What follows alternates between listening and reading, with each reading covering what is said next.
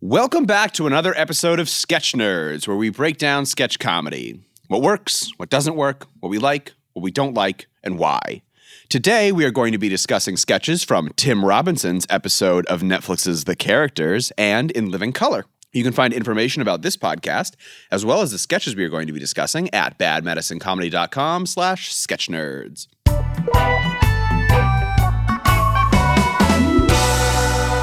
Joining me, as always, it's Julian Morgan. Our other co-host today is Layla Dreesy. I got it right. I've gotten it wrong in the past, but I got it right this time. I've only known her for like 3 years. I know, but it's it's tricky. We're not doing this one again. We've already done this bit. I'm Andy Weld, and today we have as our guests Kelsey Sweeney and Alan Engel of Designer Breeds. Welcome to the show, guys. Thanks for having us. Yeah, this is really exciting. I'm glad it's exciting for you. Okay. exciting for us, too. I mean, it's exciting for all of us. I mean, of course it is. When we get groups, I always want to ask, like, how do you guys like come up with your name, like your group name? We were on my roof. I had a really dope roof patio. And we were just, that's the plug for my roof here. We were just, spitballing ideas for names, and it just came up. And I latched on to it because I really liked the idea of a dog wearing jewelry, which is what I wanted our logo to be. That's kind of what your logo is now, right? Yes, yeah. So we started with the image first, I think. Good, work At backwards. least that was my thinking. I was just pro name. I always think it's like better. Like when you say like, this is the incredible whatever your name is. That's always better to me than like, it's Mark, Kelly, and Andrew. Yeah. Like whenever you hear groups like that. So I was just like, you know what we need? A name. Andrew is a terrible name. Yeah. Terrible name. So Designer Breeds is the two of you, correct? Yes. Yeah. Yes. And so can you tell us about Designer Breeds, if you guys have a certain style, a voice, or if it's just, what's Designer Breeds? Yeah, I mean, we started almost a year ago, just at small open mic stuff. And then we just recently put on our first hour show, which is the culmination of our personal favorite sketches that we've done. And I think most of our favorite sketches are just we're very quick writers. We don't write very long stuff. We like the really punchy stuff. Yeah, how many sketches were in your most recent show? 23. Over the course of how long? 60 minutes. Yeah, there you go. And it's just the two of you. Just the two of us, yeah. Yeah, so when we do a show, our show was like 10 sketches, something like that? 13. 13, yeah. Yeah. Yes, you guys. 13, but 9 actors. So a little bit different. With Designer Breeds, do you both do equal amounts of writing? Does one write more? How does your creative process at Designer Breeds? I mean, I think it's about an even split. We do most of the writing together. We most of our favorite sketches have just come out of us hanging out and riffing out bits and then being like, oh, we should write this down. Yeah, we should also make mention that we're dating. So we have a lot of time to riff. We hang out a lot. So I mean, that's what makes it very much so easier. One of the nice things is just having a lot of time where you're just doing it and just spending time with someone. There's very little fat in terms of like we don't have to worry about scheduling or like getting like, when are we going to get together this month? It's like, okay, we're together most days at this point. It's more like, when are we going to get together? Yeah, and that's when get off only me, I gotta check write. the fucking schedule. she won't unless I have a good sketch. And then it's like, okay, we have a show coming up, so. No, it is helpful for scheduling in that I got to check with my ball and chain. We don't have that. We are the ball and chain. But yeah, we do. We usually riff out a little bit. Like I'll call or she'll call me and we'll just be like, oh, isn't this funny? Whatever this is, and then riff it out for a bit and one of us will write it down. And that's roughly it. In your personal lives, how much time do you think you are playing characters and how much time are you being yourselves? We've talked about the percentage of our conversations with each other that are actual human language. It's very, very fucking little. Yeah, I feel if someone walked in, it would be bad because all the time we'll do weird character. It'll be like, Kelsey, in this home, we do not put the orange juice in the fridge. We do not put it. And I like my lukewarm. And if someone walked in, they'd just be like, what the hell is wrong with this man? the people who don't do comedy, I call them normals. Yeah. They're just the normals that. And so my wife is a normal. And, well, my fiance is a normal. Fiance, yeah. Who's your wife? Well, I know your fiance. But I just feel like there's that level of like, so I'm obviously doing crazy shit all the time. Yeah. And then like, I have her to kind of ground me a little bit. So you guys are just in a whole nother We're off in zenith. space. Just, There's no ground. That's awesome. I could either be like amazing or just very, very dangerous. Like you just like, how do you go to work and act normal if like your whole life is just like, I don't have a lot of friends at work. Every once in a while, No, I'll I be like, know. "Boss, I have the report." I'm sorry. Boss, I have the report. I have a my throat normal thing.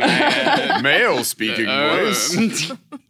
Yeah, because sometimes I'll just like be like I don't know, just like at work, and I'll just be like kind of like riffing a character or something in my head. So I look like I'm talking to myself. But you guys are just doing that all the time. Oh yeah. No, I had a sketch where I had to eat an onion, and I had to like practice the faces because I wanted it to be very expressive. So I was literally sitting at my desk just being like, That was something I used to do every day in high school. After I got out of the shower, I would make faces until I made a new face, until I saw a new face I hadn't made before. Wow. I do that every day in high school. That's to, like, work on, dedication like, to the wow, craft. how do my you face. know? Yeah, like You just start to. It usually just starts to realize, oh, that's a little bit different, or something like that. And I'm sure I did the same face. I did it like hundreds of times. I'm sure I did the same face more than once. I like the idea of you like snapping a picture or drawing a picture. Oh of yeah, if I yourself. like Yeah, had a 100 wall. faces. Today. you just like open your walk-in closet and just the walls are just you making different faces. categorized, eyebrow mostly. This one's a mouth thing.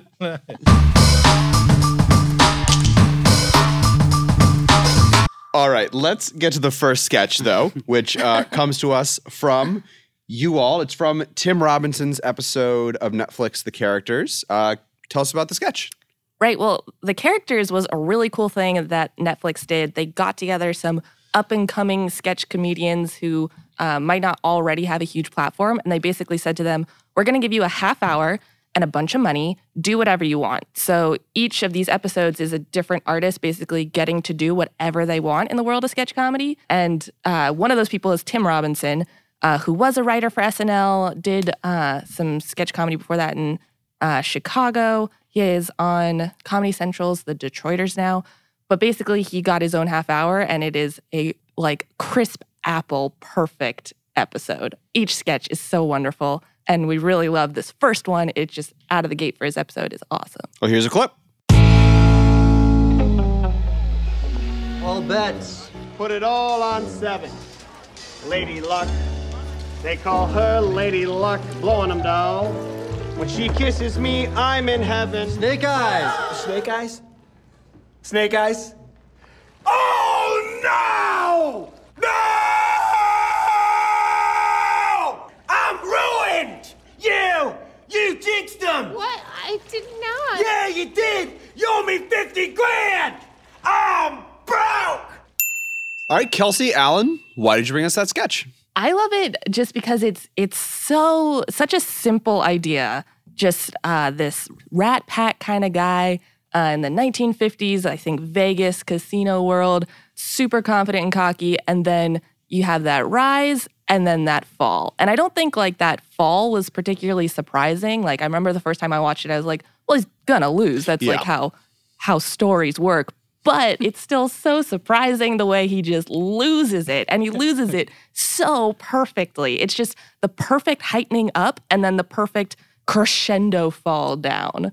Yeah. Yeah, no, I think one of the really beautiful things he does is he makes it the Rat Pack Frank Sinatra world to start out, but there's definitely some like Twilight Zone flaws. Like the coat check guy, he just says, "Keep my coat and hat." Like he just says, "Do that." And he says like, "Old Two Eyes himself." And so they're definitely these like, you know, it's a comedy sketch even before the reveal comes, and you know that, oh, there's something weird about this world. So you think, oh, it's just going to be like kind of an inflection of these stereotypes, but it's not that at all. When he loses it, it is just a complete meltdown. Like the character just goes off the rails. It has nothing really to do with Frank Sinatra or the Rat Pack. So it's that inversion of like, oh, it's going to be like, he's going to make some snippy remark about being a misogynist, and then he's going to do all the Frank Sinatra, plays on that. But instead, it's just like, nope, this is something completely different. Like, it's a perfect kind of inversion of these stereotypes. Yeah, I love how they set up like he's the man's man. He's the man every man wants to be, and the man everyone wants to be with.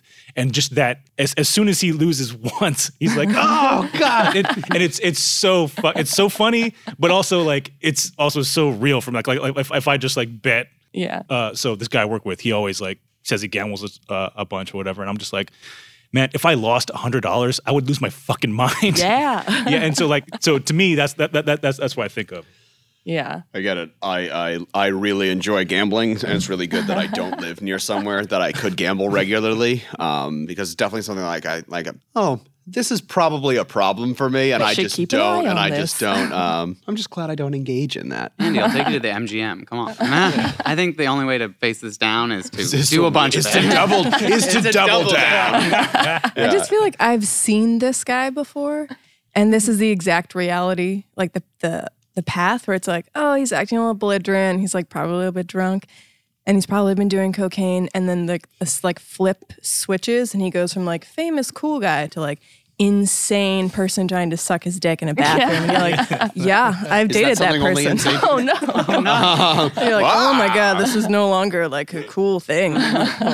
So we've kind of been talking about it a little bit here, but let's do it let's dive into it. How does the setting, both the establishing shot and then kind of when we see the inside of the casino, how does that set up our expectations immediately? Alan? Yeah, I think what's great about it is it has a very, very specific cultural resonance.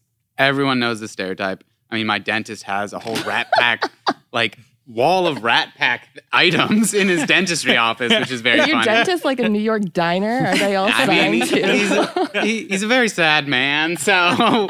Sorry, Alan's dentist. Yeah, sorry. Dr. Bleckner, forgive me.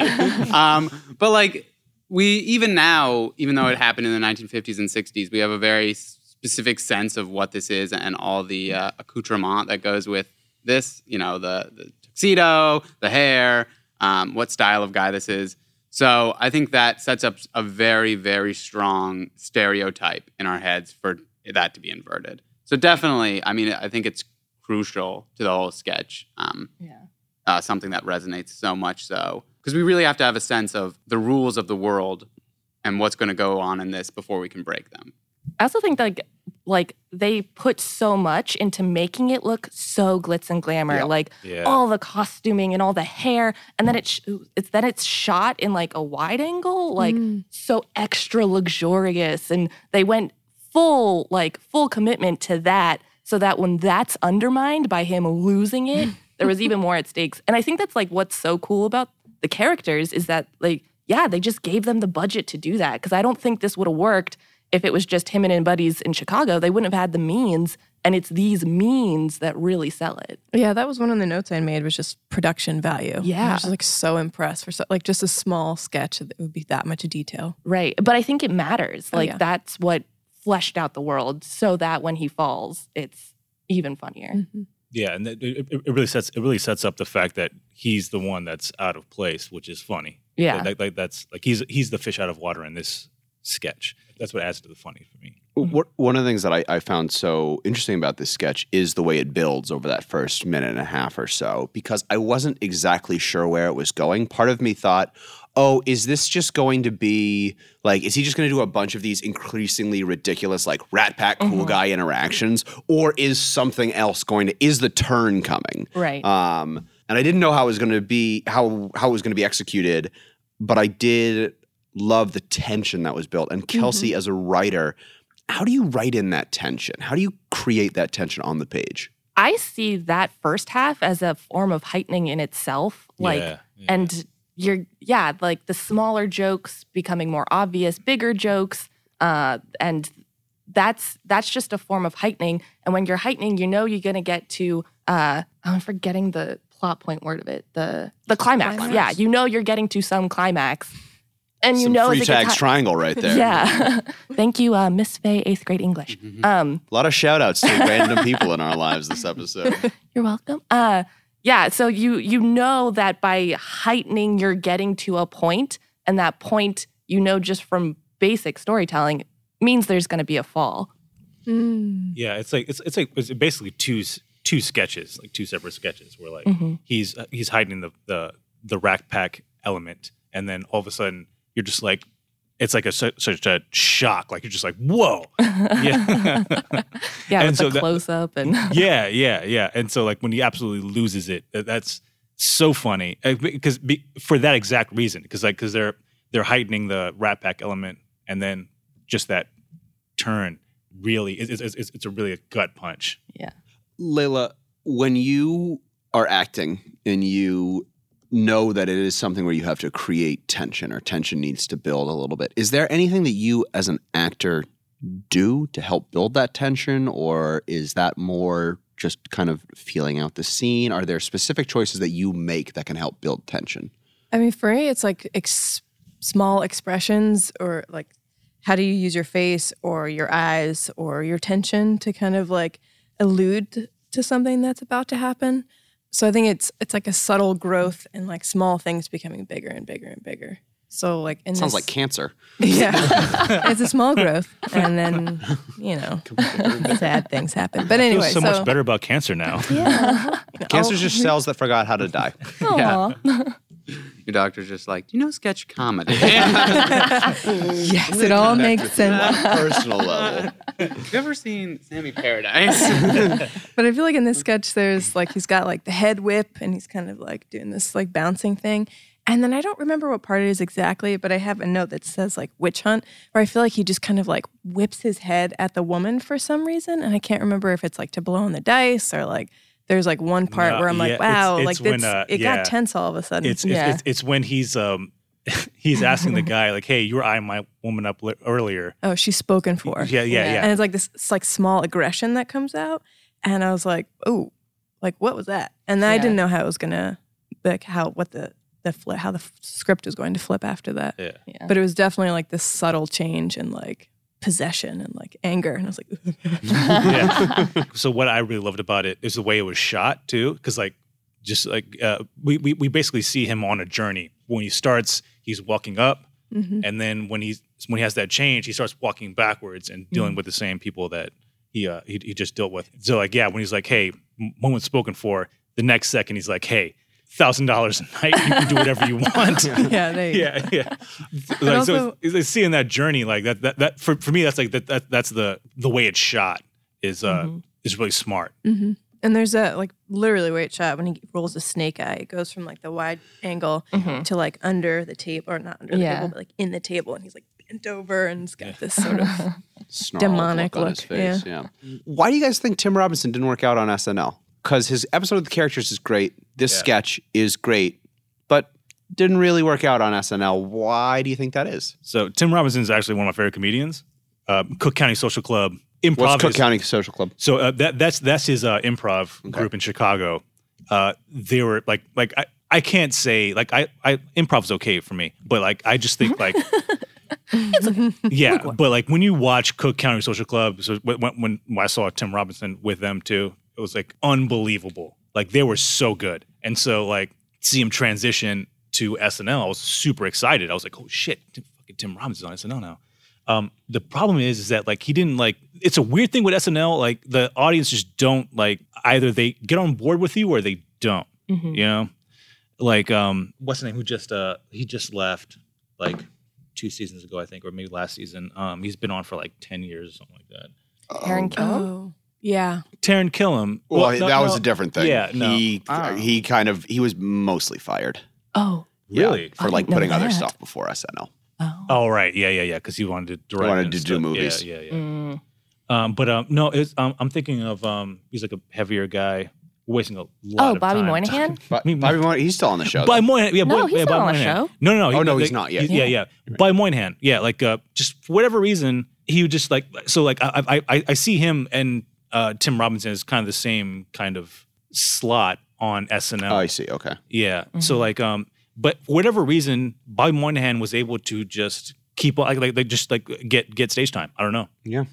I think also, like, not that I would call Tim Robinson alt. I don't think it's very alt. Like, all this stuff is pretty classic sketch, like, structure-wise. Yeah. but I think it is just like a smidge too weird. Like a little bit too weird for like mainstream SNL where we're doing like political sketches and like game show sketches. This is just a shade too weird for that, which is why I love it. But I think that might be why it didn't quite fit. I think SNL recognized that too, because they did keep him on as a writer for like 3 years or something like that. Yeah. Was he brought on when they brought on the 5 white men cast members and that created all that controversy? Was he one of those 5 guys? No, that was after him. Was that after? That was after him. I couldn't remember if that was part of it. Alan, to go back to the sketch and the logistics of it, you mentioned it before, but can you talk about how those little jokes kind of really add to the world and the humor of the sketch? Those little comments like "old 2 eyes." Yeah. I think that when we're watching a sketch, we need to understand what's going on and what the rules are, because the rules can be anything. You could say that like, oh, everyone in the world has 4 heads, and that's not going to make you laugh. But if it started out one way and then it switched to that, that could create tension and humor.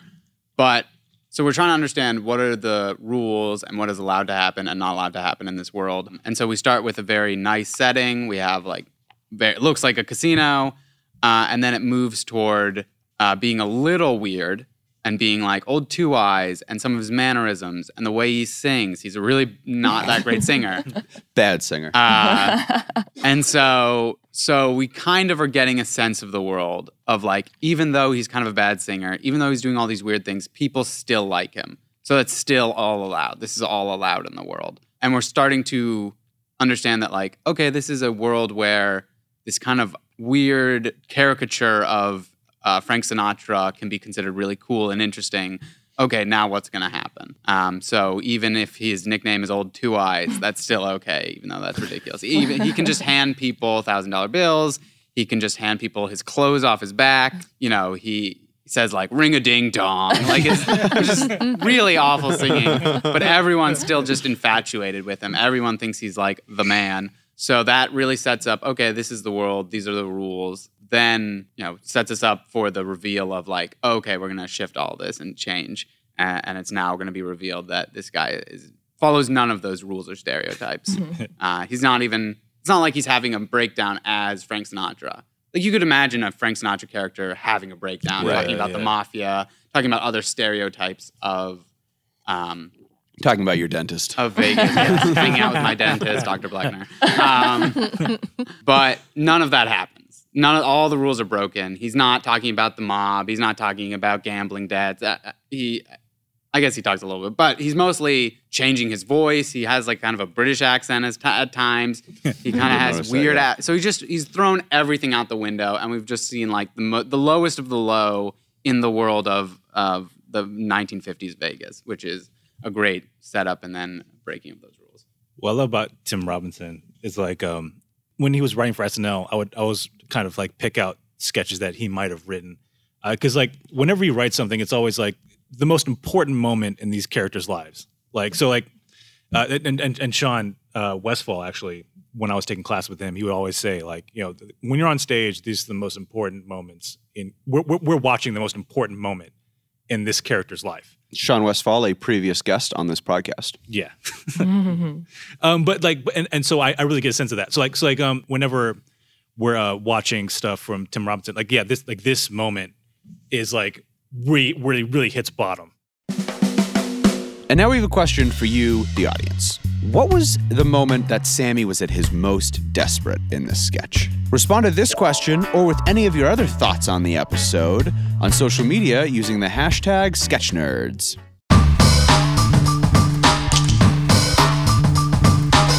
This podcast is brought to you by the sketch comedy troupe Bad Medicine, DC's best sketch comedy about the worst of humanity. Visit badmedicinecomedy.com for info about live shows, workshops, and t-shirts for people who love comedy. Introducing our second sketch today, it's Layla. Hi. Juice Mania was aired on Living Color in October of 1992. David Alan Grier plays an infomercial host, and Jim Carrey plays Jay Kordich, who is a motivational speaker and a health nut who uses an electric juicer to make juice out of unlikely sources like soil and undershorts. And here's a clip. That's how much organic matter you need every day. Now, you could eat it in that form, but sooner or later, you're going to get tired of wiping your butt. Another problem is fruit. How do you get at it? Look, what do I do with it? You need to be a NASA scientist to get inside that thing. Have you ever tried to drink a raw carrot, Gordy? It can't be done. Wow, I get it. Now that's where the juice weasel comes in. Yes. The juice weasel separates the fiber from the juice, saving only the most essential elements. All right, Layla, can you tell us why you brought us this sketch today? So I like Jim Carrey. His body is like a rubber band, and he's got a really great face that moves around all over the place. So I was just kind of perusing through some of my favorites, and I think this one won overall because of the eyebrows that he wears. And I had never seen Jay Cordish for real, so I watched a couple of his actual videos, and it's a pretty... Oh, he's playing a real person? Yeah, it's a real person. It's a pretty close impression. I mean, it's over the top, but like in terms of like the feverish eyebrows and like the body language and like the strong whisper. Have you guys ever watched this other video called Farting Preacher? No. Well, it's a legitimate preacher, but it became like famous because they dubbed fart noises over it. But in the 90s, like it's just this like The highest form of comedy. Why are we even doing comedy? it still gets me. I watched it last night. But anyway, it's this personality that's like old guy, white hair, who kind of like has this really intense stare and looks deeply at the audience who is sitting in their living room. And it's just a really fun sketch. Do you think Jim Carrey uses his body better than any other comedian? Maybe if we say like Jim Carrey circa the 90s, but like, is there a question? Yeah, like what does it mean? I mean, to like, use it better. Does Jim Carrey do physical comedy better than any other comedian? Is he the pinnacle of that? Because like after I watched the sketch, I was like, maybe I'm gonna ask other people. I think he's one of them. I mean, Chris Farley was also like huge. I don't know. He just has he like was a different huge. way. That was part of the problem. Well, he has a different way of throwing his weight around, but it still is hilarious. And the energy that he brings to it I is feel really like great. since you lost weight, you're just like weight shaming. No, I'm not. I was doing it the same to myself before. John Candy, Bobby Moynihan. But also, like I Those was people watching. are dead. Wait. I was watching a bunch of Kristen Wiig sketches, and she does the same thing, where it's like not as big, but like the control she has over just like her like cheek muscles. You can't see. I'm pointing at my face, and her eyebrow and her like hips. You know, she's like kind of robotic. So no, he's very unique though, Jim Carrey. He's very unique. I would love to see him I would love to see like Jim Carrey do a sketch show now. Ooh. Like, I think it would Now be that he's crazy? too emotional. Yeah, now that he's insane. No, that'd be amazing. Actually. don't mental health shame. It would be too real.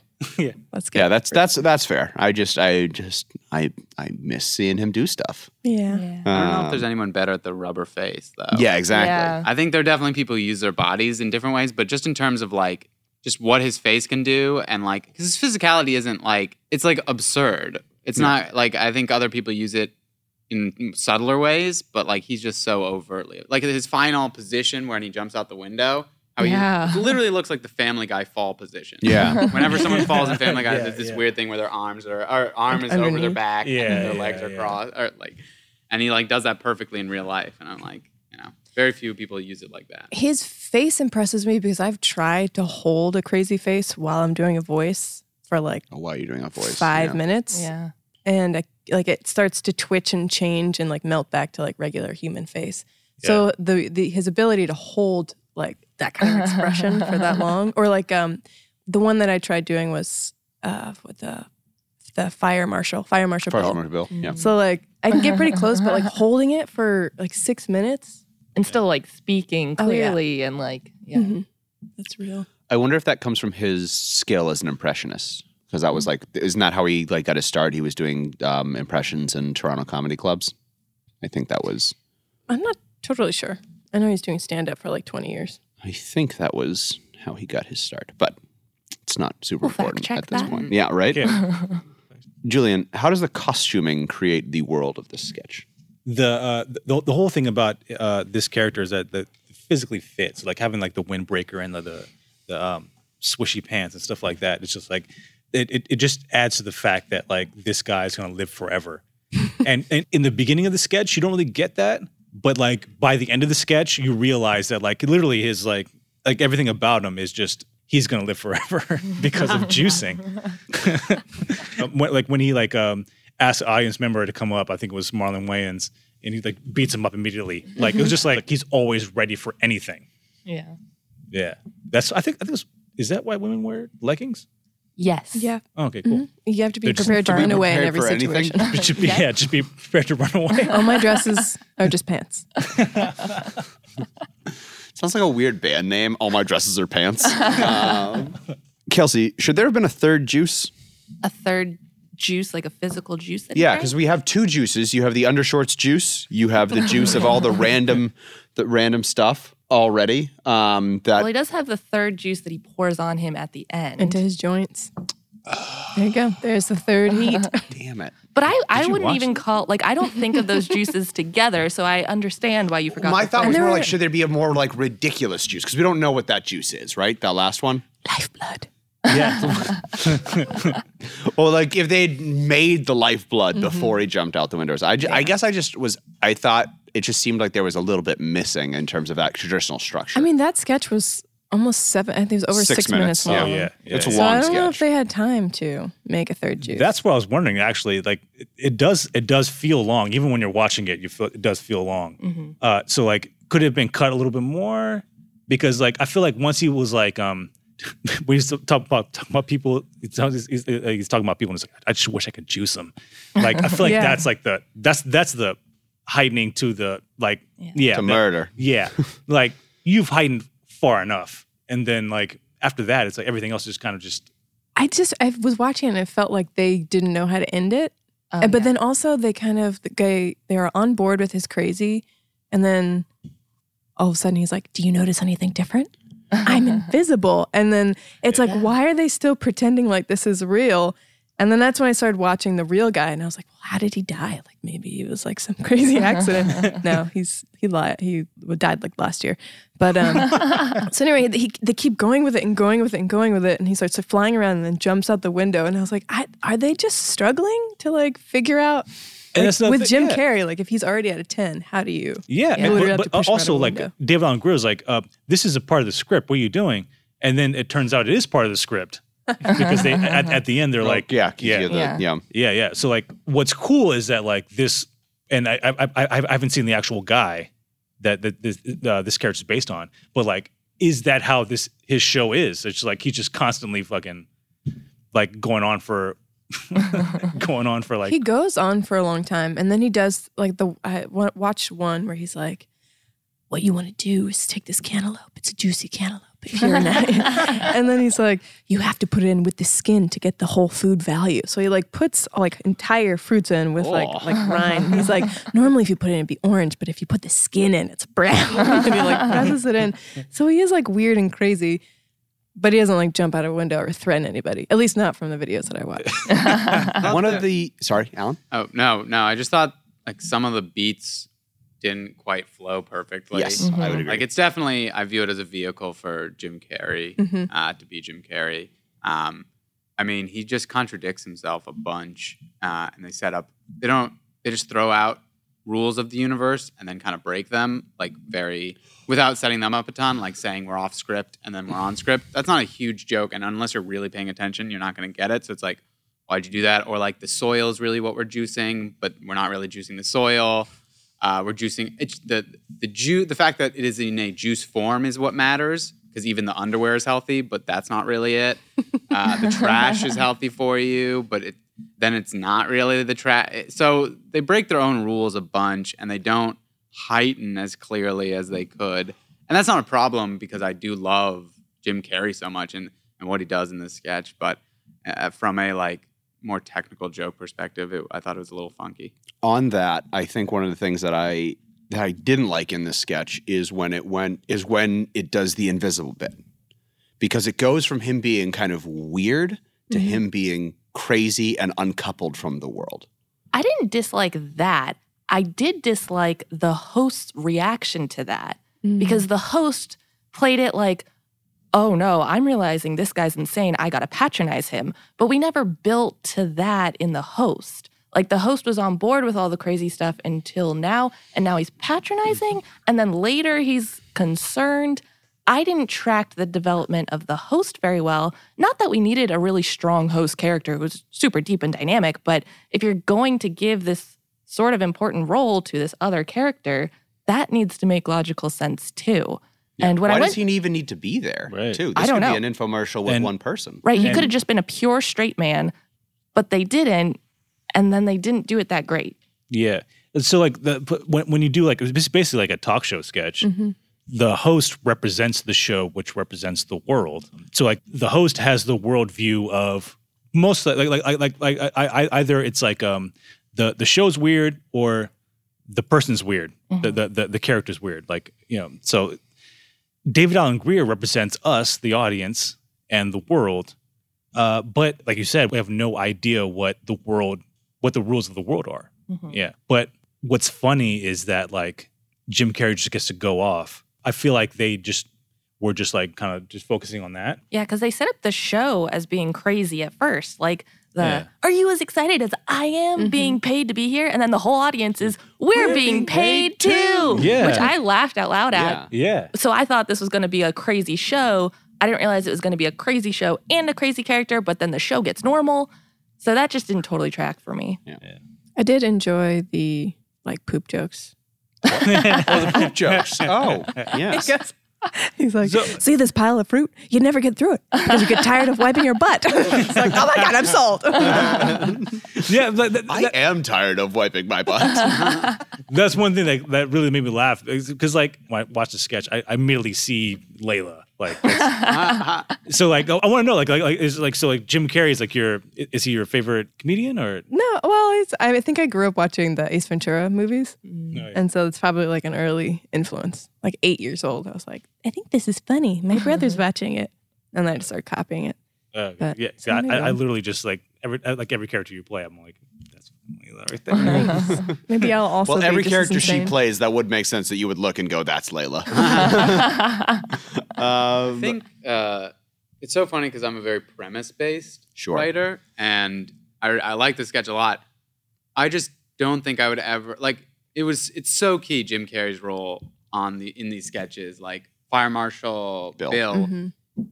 It just wouldn't work without him. You know, that level of expressiveness. If you just had more of a like straight man. So like these sketches are so visually entertaining, but like the special brand of performance that Jim Carrey brings is so key to all of these. Now, when you guys, Designer Breeds, are writing a sketch and there's one character that's more of a straight man or one character that's more of a crazy character, do you find that you have like roles that you slide into? One of you normally plays the straight man, one of you normally plays the character, or do you alternate? Is it based on the sketch? How do you approach that? I'm not sure. It normally just sort of falls kind of even. And I think even when you're playing a straight man, I don't think of that as a boring part either. Oh, no, not yeah, boring. So, yeah. I mean, there's still a lot of laughs to be had in a straight man. So like if you're just having honest reactions, that's, I think, just as meaty. And I think we both enjoy playing both roles.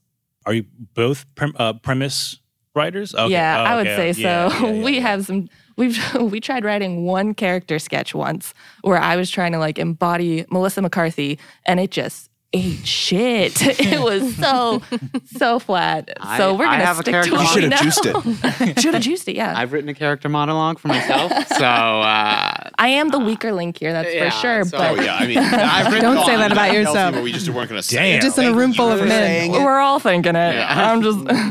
no, yeah, it's I think our writing is very premise, so it's not like we view it as like one person gets to play the fun. Yeah, I view it as more of like one of them's getting out the weird more, but it's almost more fun to play the straight man because they're going to get a lot more of the laughs because we're not as physical as like a Jim Carrey or anything. And so the reactions and the world reacting to the weird is just as meaty. All right, it's time for our final thoughts, end of the show segment. Kelsey and Alan, Designer Breeds, as the guests. Can you come up with a rating system for how we rate these sketches today? Sure. So the ending of Sammy Paradise, he leaves in shame. His last-ditch effort to get any money is to invite everyone to see him suck his own dick in the bathroom. Dope. And the last line is, I touched it. So we're going to rate these sketches based on how many inches away you are from sucking your own dick. And so do I want to be closer or further away? You want I to be imagine. closer. Okay, that's fair. ideal. Yes. So remember, it's about the sketch, not a personal. Not a personal. There's no way you didn't you've never thought about sucking your own dick. I probably have, I'm sure. Yeah, exactly. So closer is better, right? The sketch, again, not personal. I'm not judging you. You're judging the sketch. Well, Layla, let's start with you. How many, on Sammy Paradise, how many inches are you away from sucking your own paradise penis? I guess I need to know the range a little bit here. So it's for a really inflexible person, what would that be, like 20 inches maybe? That would be like furthest away. So I'd say I'm like 8 inches. It's a solid sketch. Okay. All right. Alan? Yeah, I really liked it. So it's not perfect, but I would give it like 5 inches away from sucking its own dick. All right. Julian? Well, my dick is 5 inches. So doing the calculations. So I'm gonna have to ruler. reach really far to rate this sketch because I love Tim Robinson. I love this whole episode. So I'm gonna be like, I'm so close that I can eat my own asshole. Wow. So you've moved past the dick. Move past Or are the you dick. bending back? Oh, if I'm bending backwards and sucking my own dick, holy shit. You got your own show, buddy.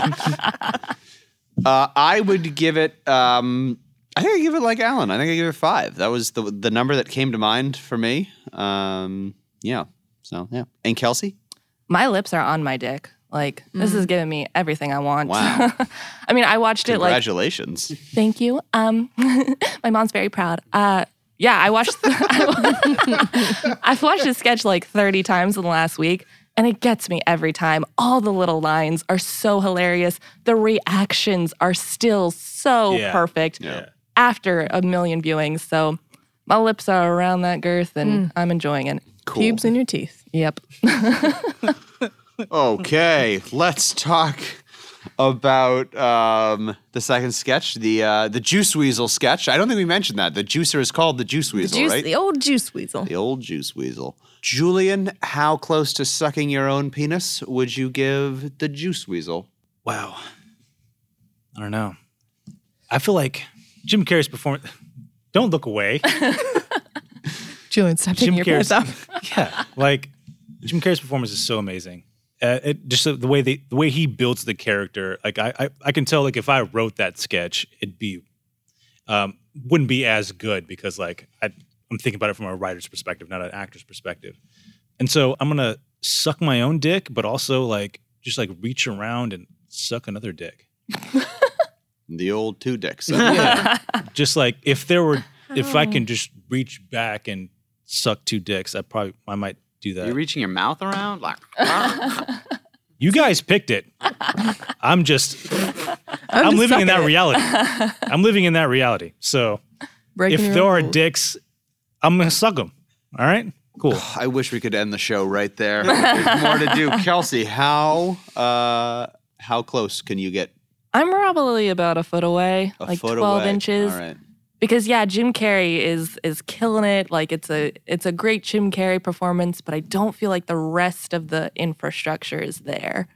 It wouldn't be anything without Jim Carrey. yeah, same alignment of thought. I'm like 10 inches away. I really love Jim Carrey's performance. I don't think there are many people even similar. So just getting a throwback sketch and watching it was great. But, he's great in a lot of stuff. So I don't think this broke the ceiling of what he's capable of. Yeah. I'd say I'd give it like 8 inches, I think, because I liked the character, but I didn't think the premise was executed You'd terribly give it well. 8 inches of dick or?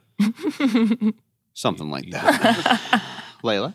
So you guys really brought the energy down and popped my bubble. So I'm going to bring the energy Bring it back up. Bring it back up. I'm sucking my own dick on this one. I thought it was fun. I leave this sketch feeling energized and like I want to walk around like a bird, and that is a good sketch.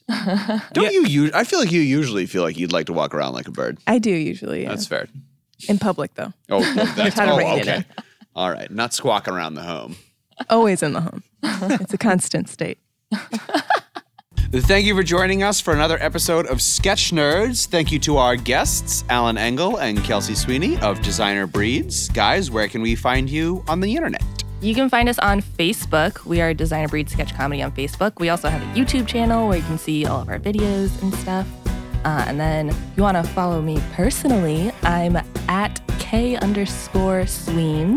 on Twitter and Instagram. Yeah, fuck Alan. Alan, do you want End people of to follow show. you personally? I want physically, yes. No, I'm at Alan Engel, ALLYNENGLE. That's good. Straightforward. It's like mine is I am Andy Weld. Yeah. No, it's also like just whatever platform you can find me. I just crave human contact. Please. Listeners, please like, share, and subscribe. If you have a sketch you are interested in us breaking down, please send it to us. We'd love to do that. You can find out more about Sketch Nerds and Bad Medicine at badmedicinecomedy.com/sketchnerds, where you can also find links to the sketches that we discussed today. You can find this podcast and previous episodes wherever you get your podcasts. For Kelsey and Alan of Designer Breeds, Layla Dreesy, Julian Morgan, I'm Andy Weld. Thanks for listening to Sketch Nerds. This episode was produced by Isaiah Hedden and recorded in Washington, D.C. The closing music tracks were provided by SoundtrackForEverything.com. All clips in this podcast were used in compliance with the U.S. Copyrights Act Fair Use Exemption for criticism and commentary. The Sketch Nerds podcast is brought to you by the sketch comedy group Bad Medicine, DC's best sketch comedy about the worst of humanity. For showtimes, videos, and funny t-shirts, please visit badmedicinecomedy.com.